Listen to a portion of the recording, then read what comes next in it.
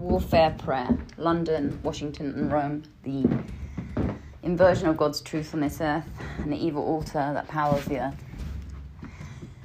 By the power of the blood of the Lord Jesus Christ and the power of the cross, and by the power in the word of God, I decree and declare, I loose forth the angels to bind and tie across the wicked nations, all those active in divination, incantations, occult networks, demonic networks.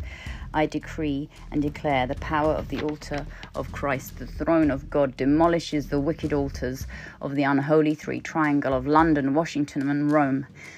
I decree and declare in the mighty name of Jesus to send holy fire to these wicked nations and demolish their constructions. I pray in Jesus' mighty name. Our Father, correct the inversion of God's truth on this earth. I praise your mighty name, praise your holy name, and I pray in your mighty name, in the Lord Jesus Christ's mighty name, and by all power and authority of the Lord Jesus Christ, I send unto the enemy camps, the wicked nations. I decree and declare, warring angels of heaven, bring utter devastation in the unseen and scatter confusion around the networks of Lucifer in the mighty name of Yahweh and by the power of the cross of Christ. Lucifer, you are downed.